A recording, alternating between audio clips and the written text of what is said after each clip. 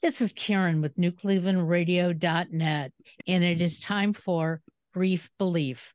And as we've been talking about for the last 5+ months, grief is real. It's different for all of us.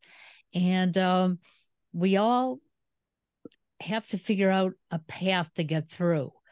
But having a grief coach may be part of the answer because they've been there, they know how they have maneuvered. And that's how I found our guest for today. And Jennifer is with us. And when I read your bio, Jennifer, I don't know, I just got goosebumps because you made a big leap after everything you went through. So could you share your story with our listeners, and our panel that is surrounding you probably are going to jump in and ask you questions along the way. Sure, Karen, thank you so much for having me. It is such an honor to be here speaking with everyone today. I'm happy to share my story. And my story, I guess, starting at the beginning of my widow journey, this was October 15th of 2011. And it was a regular Saturday. My husband had been invited to a bachelor party. And so, of course, the plan was for him to go. This was in New Orleans, in the city, and all of the guys were meeting there for the weekend. And my husband was a man who never went out. He was a homebody. We had a 2-year-old daughter, and he just loved to be home with his girls, So I was encouraging him to go. I said, go have a good time, please, just see the guys and relax. And so he did. He went, and he left the house. It was a regular, just, kiss goodbye and I'll see you tomorrow. And he called me from the car on the way, which was awesome because I got to talk to him for about 45 minutes straight until he got there. And then it was goodbye, I'll text you when I get back to the hotel room. And so, I was normal Saturday night. I'm home with Claire. I went to sleep. For whatever reason, I woke up at about 4:30 in the morning, 5 o'clock in the morning, and I looked at my phone and there was no text. And then, we got up, it was 9 a.m. and no text. And then 10, and he was supposed to come home to watch the Saints game at noon. So then noon comes around and he still hadn't texted me, hadn't gotten in touch with me. He wasn't home. So then I get on the phone with the guys and I said, did you guys go to breakfast? Did you go somewhere? I haven't heard from him. What's going on? And they said, we haven't seen him since last night. He left the bar at about 4:30. He left by himself. He went like that to them because he said, I'm tired. I'm going to go. And they stayed out. Like I said, he was not a party guy. So that was the last that they saw him. And his friend said, well, okay, I'm going to go check out the hotel room and just see if he's been there, if there's any sign of him, whatever. So he goes to the room. He said, there's no sign that he even came back. It doesn't look like he came back. So go call your parents, get them to watch the baby. And then you come down here and I'm going to go get in touch with the police. And he's saying all this to me. And I'm just like, what is happening? So by this time it's about 3 o'clock in the afternoon. And I called my parents. My dad came with me. My mom watched Claire. And so we went downtown New Orleans trying to retrace steps, and I had pictures of Brent, and I was, showing the police. Police were walking the French Quarter, asking questions, and we were coming up with nothing. So we decided to try and track his phone. And so Sprint was not cooperating, but we ended up tracking his phone at about 8 o'clock at night to a junkyard that was like 3 miles from the bar. And so we had a little powwow conversation. The police were still there. We said, we're going to go check out the junkyard and see if we can find the phone or him. You know, we didn't know. So we get to the junkyard, and it was about 9 o'clock at night. It's dark. There's no lights in there. There's pit bulls and Rottweilers barking underneath the fence. It was like barbed wire fence all around the top. And we couldn't get in touch with the owner because this was Sunday night, so we couldn't get in there. But the police had called the fire department to come out. So they came out with their trucks and they put up the ladder, and they had the two firemen at the top with their spotlights, and they were shining the lights down into the place to just check it out and scan everything.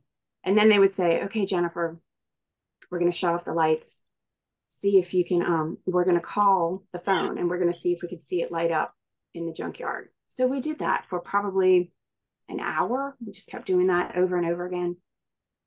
And so by this time it's about, I don't know, 10:30 at night, and people started leaving, and the police started leaving, and then the firemen left, and I'm still standing there. And two detectives came up to me and said, okay, ma'am, we just think you should go home and get some rest, try and get some sleep, and just let us do our job.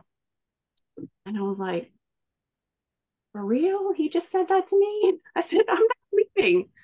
I don't have my husband. Where's my husband? Where's everybody going? I was so just in shock and confused, and I didn't really have a choice. So I left with my dad, went back to their house because that's where Claire was.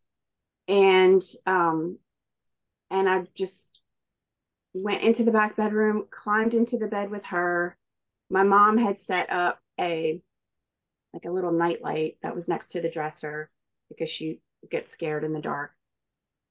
And I just went into the room, and of course I wasn't going to sleep. I wasn't sleeping, you know, my brain was just exploding, and I was panicking, and I was literally just like physically rocking myself. And I just said, you know, Brent, give me a sign. I need a sign. Please tell me that you're okay. I just want to get a sign from you. Please give me a sign.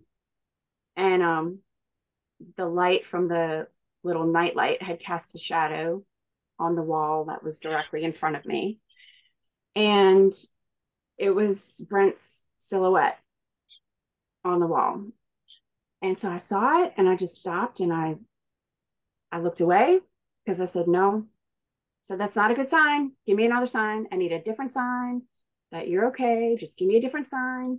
And then I looked back over at it, and I saw him, you know, I saw the silhouette, and I knew in that moment that he was gone. My head was trying to tell me otherwise, you know, like maybe he's in jail, maybe he ran away, like trying to make sense of it. But when I saw that, I just knew in my heart that he was gone. So the next morning, probably right at 8 o'clock, we got a call from the coroner's office, and they needed us to come down to the coroner's office and identify him. So I went with my parents and my brother, and, you know, walked into the coroner's office, this big long table, and it was his picture that was upside down. I could see through, you know, I could see that it was him, but I sat down, and he flipped the picture over, and he slid it across the table to me. And he said, we don't want to believe that this is your husband, but we think this is your husband. And I was so in shock. I said the stupidest thing. I said, no, I'm like, we're supposed to be going to the pumpkin patch today. This was October 15th. I said, no, that's not what we're doing today. We're going to the pumpkin patch. That's what we're doing.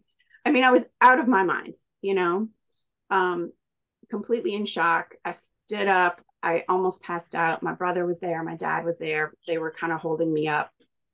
And we walked out, and it was, the nightmare continued. We did find out that, so the detectives that were put on the case, they found out that he had left the bar. When he left the bar by himself, he was followed by someone, and he was supposed to take a right to go to the hotel, and instead he took a left. He just turned the wrong way, and this person followed him down the street. He was 1 block from the party. He was 1 block from the guys, and it was a dark street, and this person attacked him from behind and hit him on the head, took his wallet, took his phone. So he had no identification on him at all, and left him on the sidewalk. And someone was coming down the sidewalk and found him and called 911. But from what I was told from someone at the hospital and from the report, it said that he was already dead, like on the sidewalk. So there was no even working on him. But yeah, that was what. It was the beginning of your journey. Mm-hmm. Yeah. You know, as I listen, I think to myself that you were grieving without probably knowing it when you didn't get that first text or phone call in the evening when he went back to the hotel. Maybe you were just protecting yourself at that point. Yeah, I mean, and I remember that feeling too. Like you said, I remember that feeling of, okay, why didn't he text me? That's so unlike him. But then brushing it off right away, like, it's okay. It's okay. It's going to be okay. He's probably doing something else. Like, he couldn't take 2 seconds to text me like he said he would. But yes, I had that nervous feeling in my stomach. I remember that morning when I saw he didn't text. I was like, it's not right, but okay, he never goes out. Maybe he just went back to the room and fell asleep. And that's what I was thinking, or trying to make sense of. So yeah, that was, from there, it was making the funeral arrangements and trying to, handle things with a 2-year-old and explain things at a certain level. And especially the way that he was killed, there was, there's no good way to explain anything. I had no idea what I was doing at that point. So it was basically sit her down and draw a picture of heaven, draw an angel, whatever. And she immediately says, "Oh, okay, can I have some candy?" She's just, it's not registering at all. So yeah, it was probably a couple of weeks after that. So we had the funeral a week later. And then I was trying to decide if I was going to go back to work. What does that look like? What am I doing? Am I supposed to stay in my house? I had all these questions and identity issues, and how we all go through, who am I? What am I doing? What just happened? That kind of thing. And then it was the weekend of Halloween. So literally 2 weeks after he was killed, Claire and I, my mom, who lives like 25 minutes away from us, she said, "I'm going to run some errands. Come with me. We'll just go have some lunch and go run some errands." And I wasn't doing anything that day. I said, "Sure." So she said, "Meet me at this McDonald's. It's little suburb, sleepy town suburb. Meet me at the McDonald's." So I met her there, and we got our food. We were sitting down in the booth, and Claire had to use the bathroom, and we were potty training her at that time. So it was an issue, which all got thrown out the door with all of my stuff that was happening. So potty training was put on hold, but we were trying. So my mom ran her into the bathroom, and I was sitting there just like eating my French fries in a daze. And I could hear behind the counter some kind of like the workers, and their voices were getting louder and they were talking just above each other. And something was happening. So I was trying to pay attention to what they were doing. And I heard one of them say, "Oh, blah, blah, blah. He's coming this way." And right outside the window to my right, a police car comes screeching up right outside the window. The cop jumps out. He's got a gun in his hand like this. He runs into the McDonald's, goes into the men's bathroom, comes back out, gun still up, jumps in the car, and then screeches away. And then my mom comes walking out of the ladies' restroom and said, "Guess who just went to potty?" I mean, and the whole time I was just like, I'm eating my fries and just watching the world. And then I just, they said behind the counter, they said that the bank right across the street had been robbed and the person was coming over to hide around the McDonald's that I was in. And like I said, this is like Sleepy Town, USA. This, like, nothing happens in this suburb, nothing bad. But it was happening right close to me. And I felt just the weight of all of this violence and things that were happening. And I did not feel safe. And I freaked out in the McDonald's and I had a panic attack. And so my mom, who was oblivious to what just happened, I told her what happened and I started to hyperventilate. And she just had to hold onto my shoulders and take me outside so I could get a deep breath because I felt like I was being suffocated. And I said, I can't go anywhere. I feel like I need to just either lock myself in my house and not ever do anything. I said, I have to get out of here. I have to go. So I left straight from there. I went home and I bought Claire and I tickets to go to Turks and Caicos. Providenciales is a little island in the Caribbean. And that was where Brent and I used to go on vacation. So we would go like 2 or 3 times a year.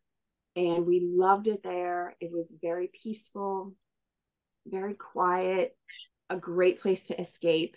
And I said, I need to go there. So I booked our tickets for Thanksgiving. That was happening in just a few short weeks. And I said, there's no way I'm even going to attempt to have a normal holiday.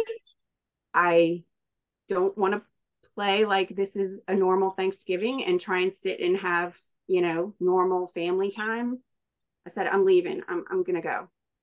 And so we went, and I was supposed to go. I went for like a week and a half, and my really good friend, she came with me, my friend from college. She said, I'm not going to let you go by yourself, especially if you're going to go with Claire.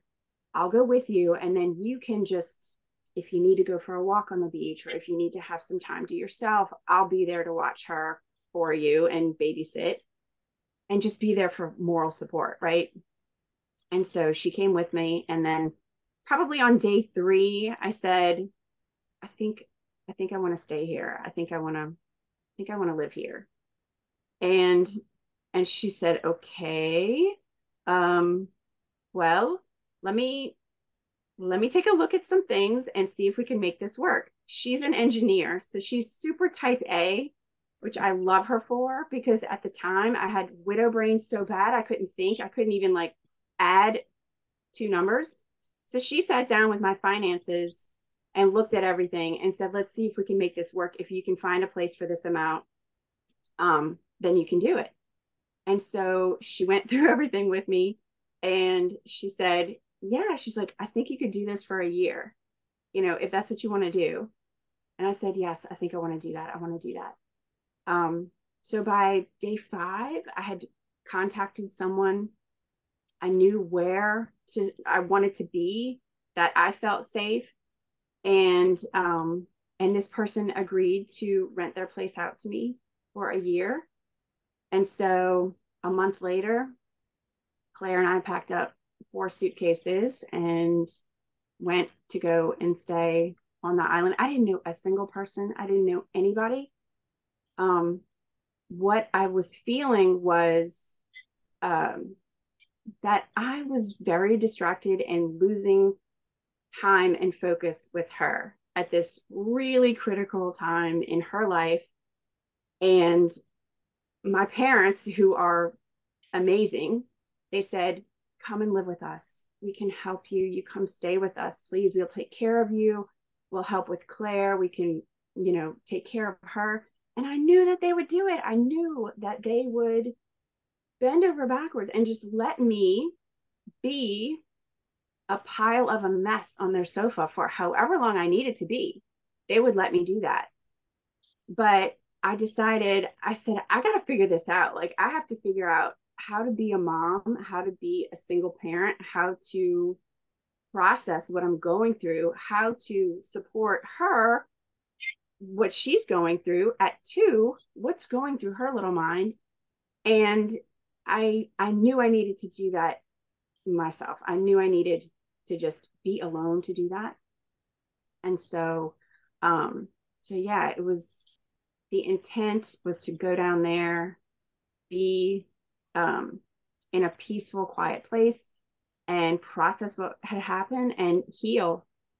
And that was exactly what I got. And it was the best decision I have ever made.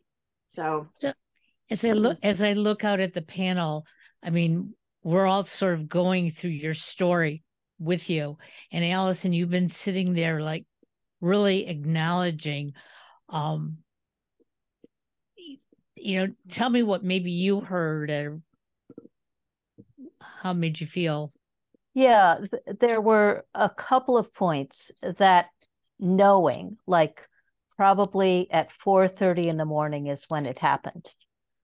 And that knowing, I think, is familiar. It's certainly familiar to me. The morning my husband died, the song from Ghost came on. And I knew that was the day. Driving up to see my father with my family, we said, it was a beautiful day. Today would be a good day to die. And the time we said that was when he died. And so that knowing is familiar to me in your story. And then the other place where I really landed was the panic attack, where it all becomes too much. It's you can take, you're stretching, and then there's no more stretch.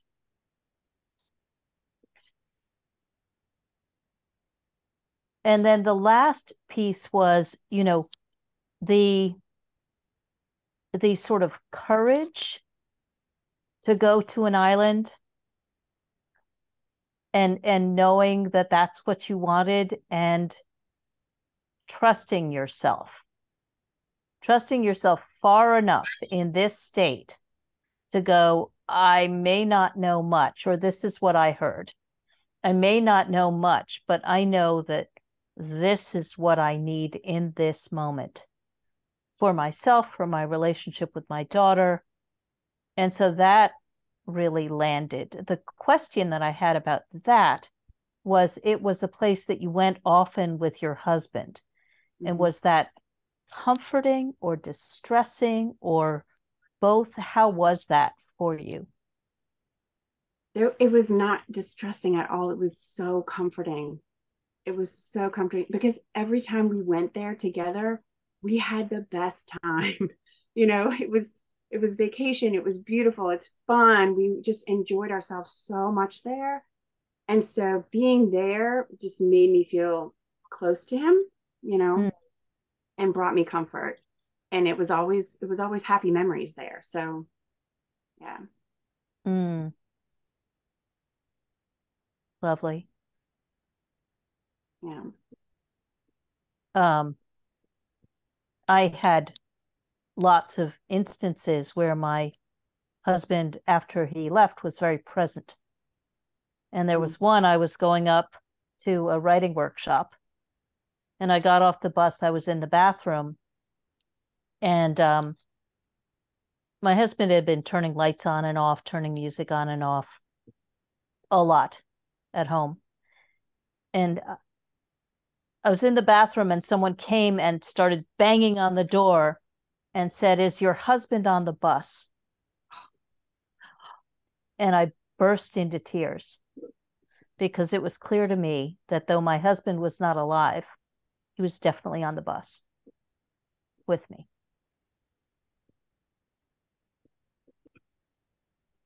So that's what raised up as you were speaking. Thank you so much for sharing your story. So wow. I kind of feel like I'm speechless just listening to your story. It was a lot to go through, and I just want to acknowledge your experience and your grief, and thank you as well for sharing it. I am curious about your daughter, and how did she process through this moving as well? Like, what was that like for the two of you, for her and for the two of you? It was actually fantastic. And I'll tell you a kind of a strange story. This island is a British island, and they had a little private school there. So I was able to put her in this pre-K program where it was just like 2 half days a week at first, I think. And which was great.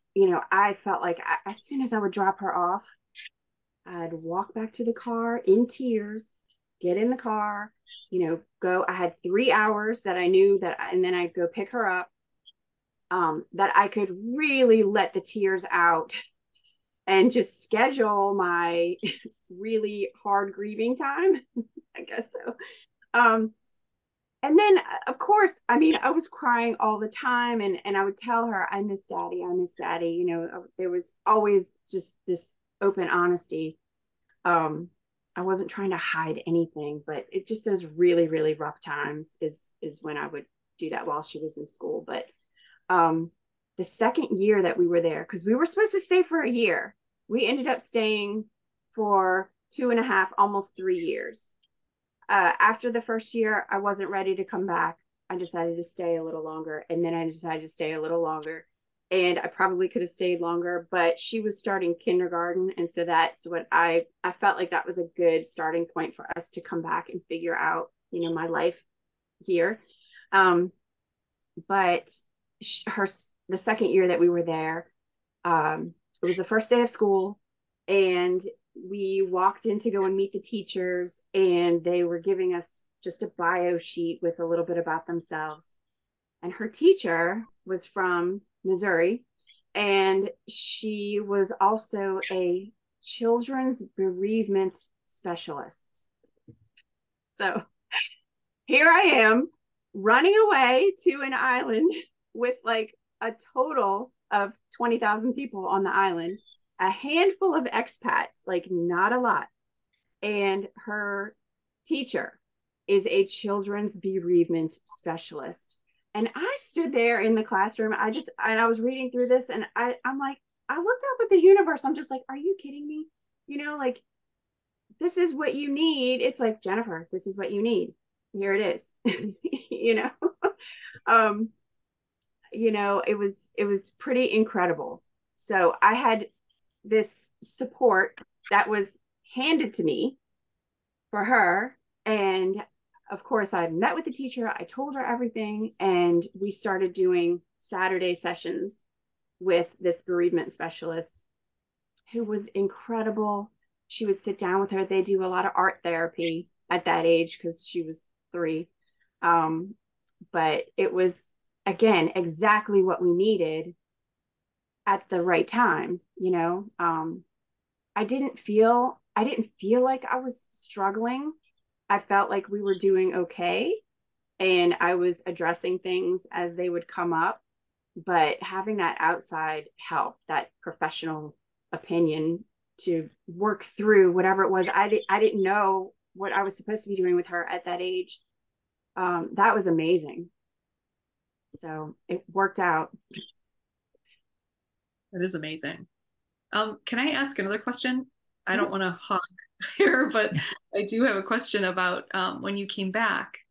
What was it like for you to come back after having been there? And I'm assuming that you felt very safe there and very comforted. And so did you have apprehension about coming back? And when you came back, did you come back to your house? What was all of that experience like? I did not. I ended up selling my house while I was down there. I came back one summer and sold the house because my house was a suburb house, lots of families around us. We were, talking about having another baby. This was the track of my life, was in this suburban housewife neighborhood, and I felt like I didn't belong there anymore. I said, if that's not me and that's not my path, then what is, So I sold my house, and it was scary coming back just because I really didn't have any direction. It's like the whole world is open to you, right? You can go anywhere that you want to. That's kind of a crazy feeling. I mean, I had taken this, I guess adventure, a temporary adventure, but at that point I could have gone anywhere with her that I wanted to. But we chose to come back to Louisiana because my family is here. My parents are here. And again, like I said, they are awesome. They really stepped in to support us. And they kind of became like, a second set of parents for her. And I was trying to, figure out where I was going to live, what I was going to do. The aspect of what I went through as far as like a trial goes, because the whole time that I was down on the island, the detectives were in constant contact with me. So they were keeping me updated on trial dates that were set.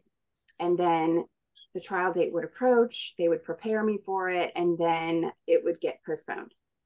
And that would go for like 3 or 4 months. And then I would build myself up and prepare for it again and know what I was going to say and whatever.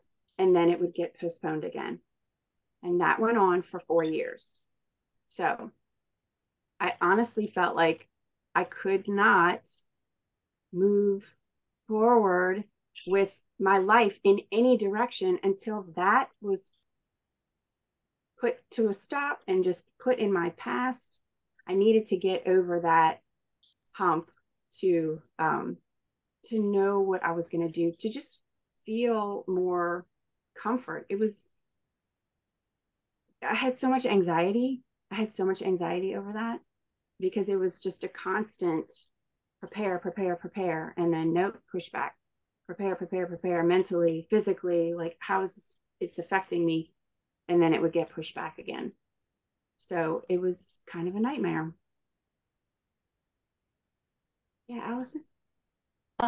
Were there any things that you did, sort of self-care or self-expression, to buffer you as you went through all of this that you put into place? There was a lot of journaling that was happening. A lot. I really leaned into that. I was outside every day, walking. I can't even tell you the miles that I walked, just being outside, being in the fresh air. But every night I would journal, and every night I would journal it started off just journaling to him because I felt like that was my way of communicating with him. And I honestly felt like so many times he was standing over me as I'm writing, he was right there. And I felt constantly connected to him, but that was just a way for me to tell him our story. This is what we did today. It was a diary, but it was a letter to him. And I didn't have anybody telling me what to do. This was a long time ago. This was 2011. And I did what felt right. That's a lot of this journey, was just doing what brings me comfort. And logically, doing what I did didn't make a lot of sense to anybody. And thank goodness nobody tried to talk me out of it. But, I did what I was feeling in my heart and what was telling me, what was leading me to the places that I was going. And then the things that made me feel good. I mean, in this place that we stayed, I had the bedroom where I had, the curtains were shut all the time. And then when I would walk into the living room, and the living room area of our condo place faced the pool and faced the beach, and the sun was always coming into that room. So I had kind of set up this environment for myself. I was trying to control what I could control. Mm-hmm. A lot about grieving is what can we control and what is going to make us feel better, even if it's a tiny little bit better. And so I had my space. I would go in the bedroom where it was dark. If that's what I needed to be in there and cry. And I always kept the windows open. I always kept the shades open in the living room, no matter what.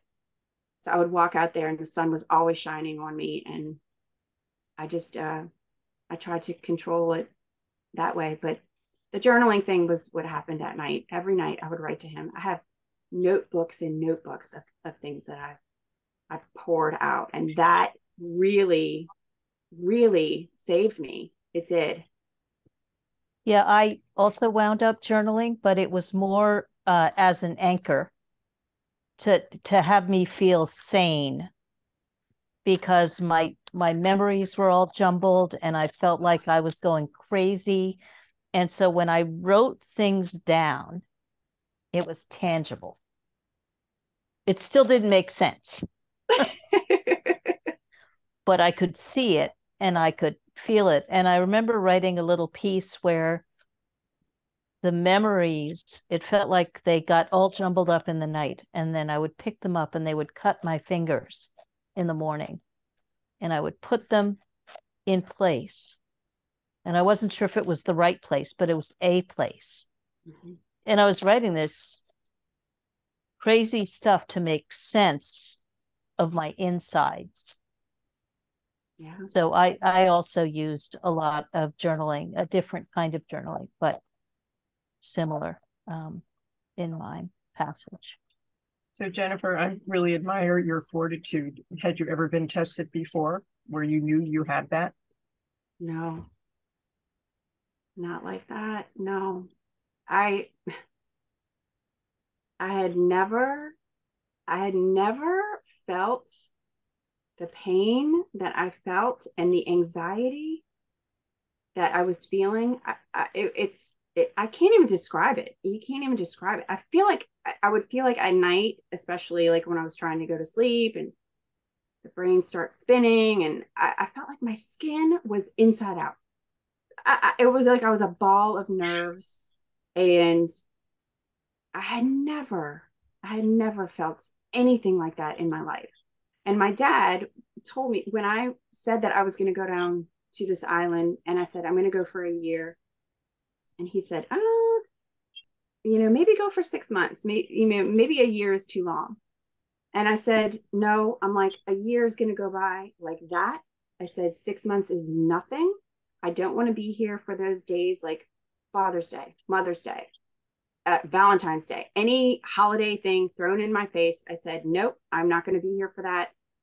And he just sat there, and then he's like, nobody knows how you're feeling right now. It's like, baby, nobody knows. So do what you feel like you need to do. And I said, okay. And do you feel that your parents are unusual in that regard? Because, I'm aware of other conversations we've had around grief where a lot of people are, like living by committee, and everybody's chiming in, which may or may not be what's right for that individual. So you didn't have any of that, it sounds like.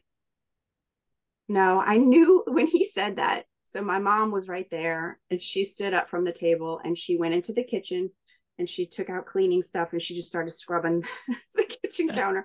And she was like she just did not want to tell me anything else, even though in her head she's like, baby, don't go, don't do it. You know, she never said anything to me, which is shocking. I can't believe she didn't say anything to me.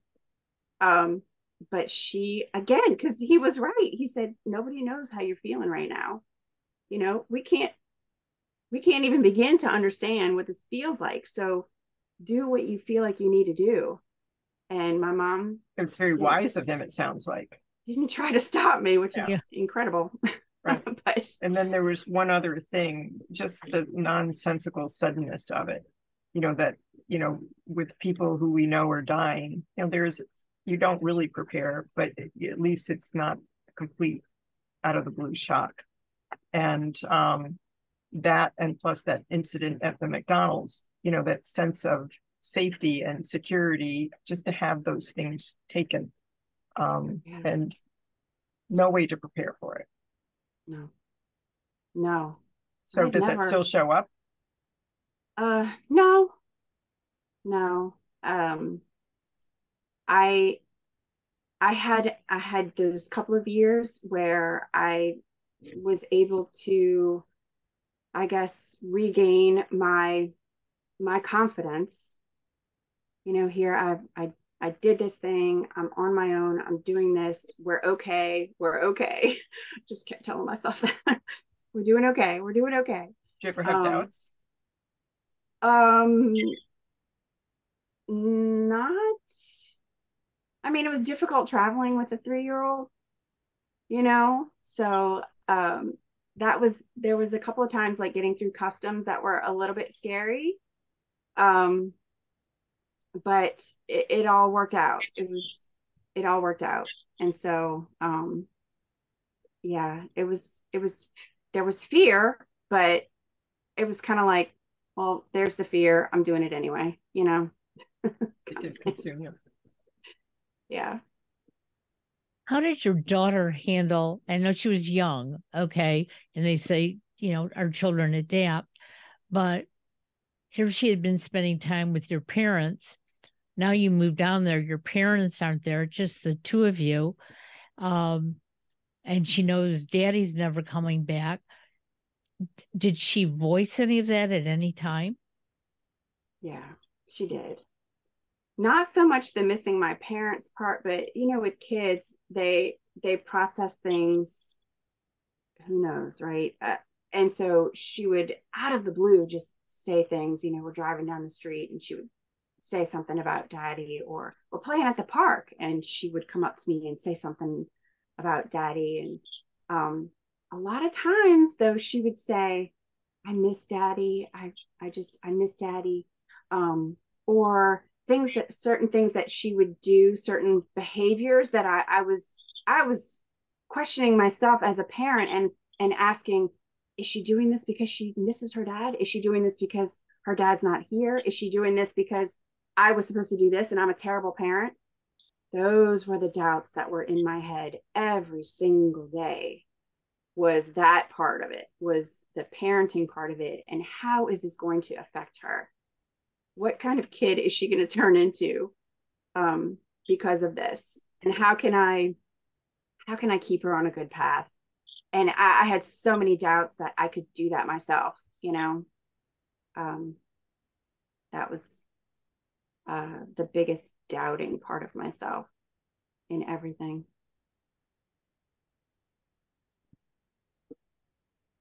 I'm still sitting here, even though I've read the bio, and listening to it though makes it.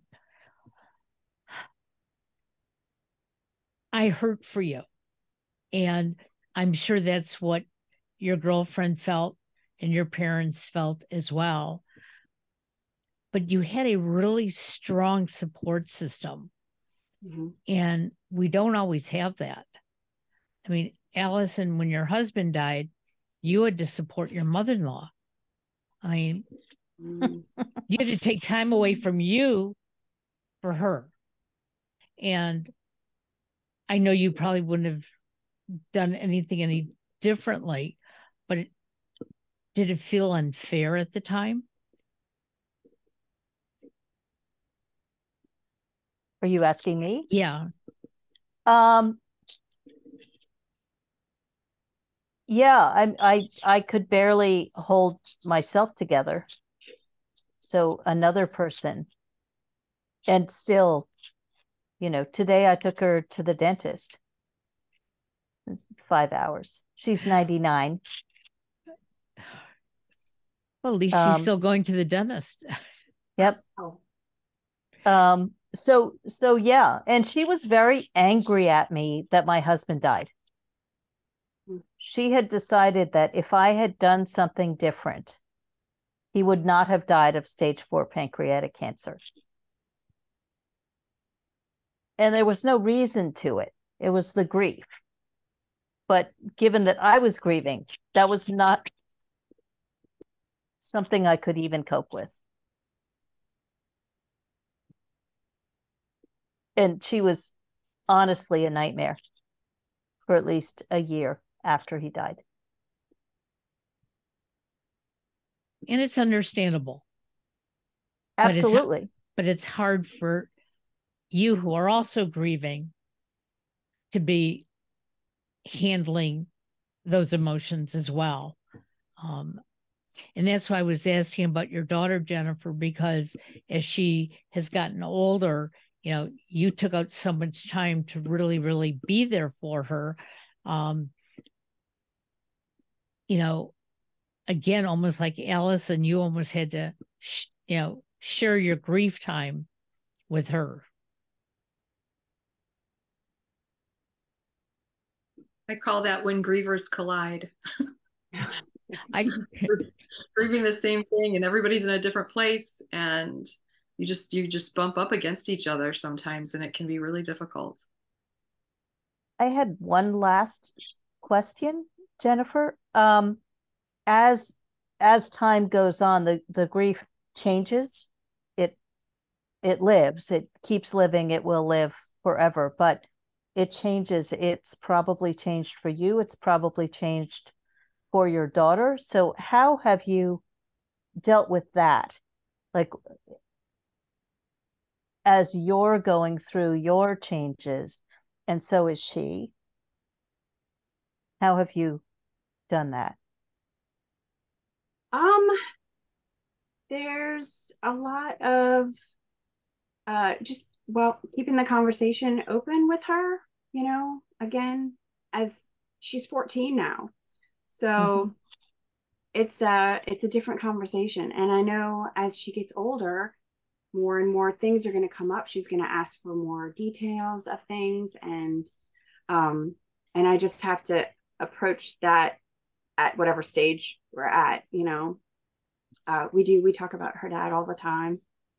And we do pictures, and unfortunately I don't have that many pictures of them together, so we do that a lot together. Our friends had made this memory book, which was amazing because everybody contributed stories, like his high school friends and college friends. They sent in pictures of them when they were little and all these things together. And then my friends put it in a bound book to give to Claire. So it's her book. And she goes and looks at that all the time. Because it's nice to have those stories and those specific memories, which otherwise I wouldn't have known a lot of those stories. Those were his friends from high school that gave us that. So that was a beautiful tribute to him. And very thoughtful. Yeah, it was amazing. It was a really great thoughtful thing that they did for her. Yeah, and it keeps him alive and Yes. who he was through his life in a way that she wouldn't have otherwise. I know. That's fabulous. Wow. Well, our time went very quickly today, so hopefully we can have you back again, Jennifer. Tell our listeners about your podcast, and you are also a grief coach as well, correct? Yes. So I started my podcast a couple of years ago. It's Widow 180, the podcast. And I do a lot of interviews with widows because these are stories of hope. And the people that I have met throughout the years, those were the people that I wanted to get in touch with, were the widows who had been through, they were maybe 2 years ahead of me, 3 years ahead of me. And, you know, I'd meet them and see that they were smiling and laughing and just thriving and living happy lives. And I could not see a way out of the way that I was feeling and the hurt and the pain. And I needed to talk to her. I wanted to talk to her. How did she do that? How did she get through what I am feeling right now? That's what I want to know. And so that's what helped me get through my the tough years, you know. So those are the stories that I put on Widow 180, the podcast, are the stories of hope. These are widows who have gone back to school and they're just living these fulfilling, amazing lives. And I love talking to them. The Widow Squad is another part of my journey. The Widow Squad is our online community, but we also just started a podcast, the Widow Squad podcast. And I've partnered up with 2 widows that I've met over the last couple of years, and they are my co-hosts on the show. And it's been a lot of fun doing that. We usually pick a topic. So we'll say, you know, taking off your ring. That's always a big one. When do you take off your ring? When did you do it? When did you do it? What's the right time? You know? And so we pick a topic and then we each kind of share our experience with that particular widow dilemma, I guess. So yeah, those are the 2. I'm actually on 2 podcasts now, but yeah, you can find the episodes Widow 180 or you can go to widowsquadpodcast.com and listen there. And we'll put it all in the show notes so everybody will know. And again, we want to thank you very, very much for joining us. We'll be back again next month, and Allison will be leading us. And I think she's going to maybe surprise us with what the topic is.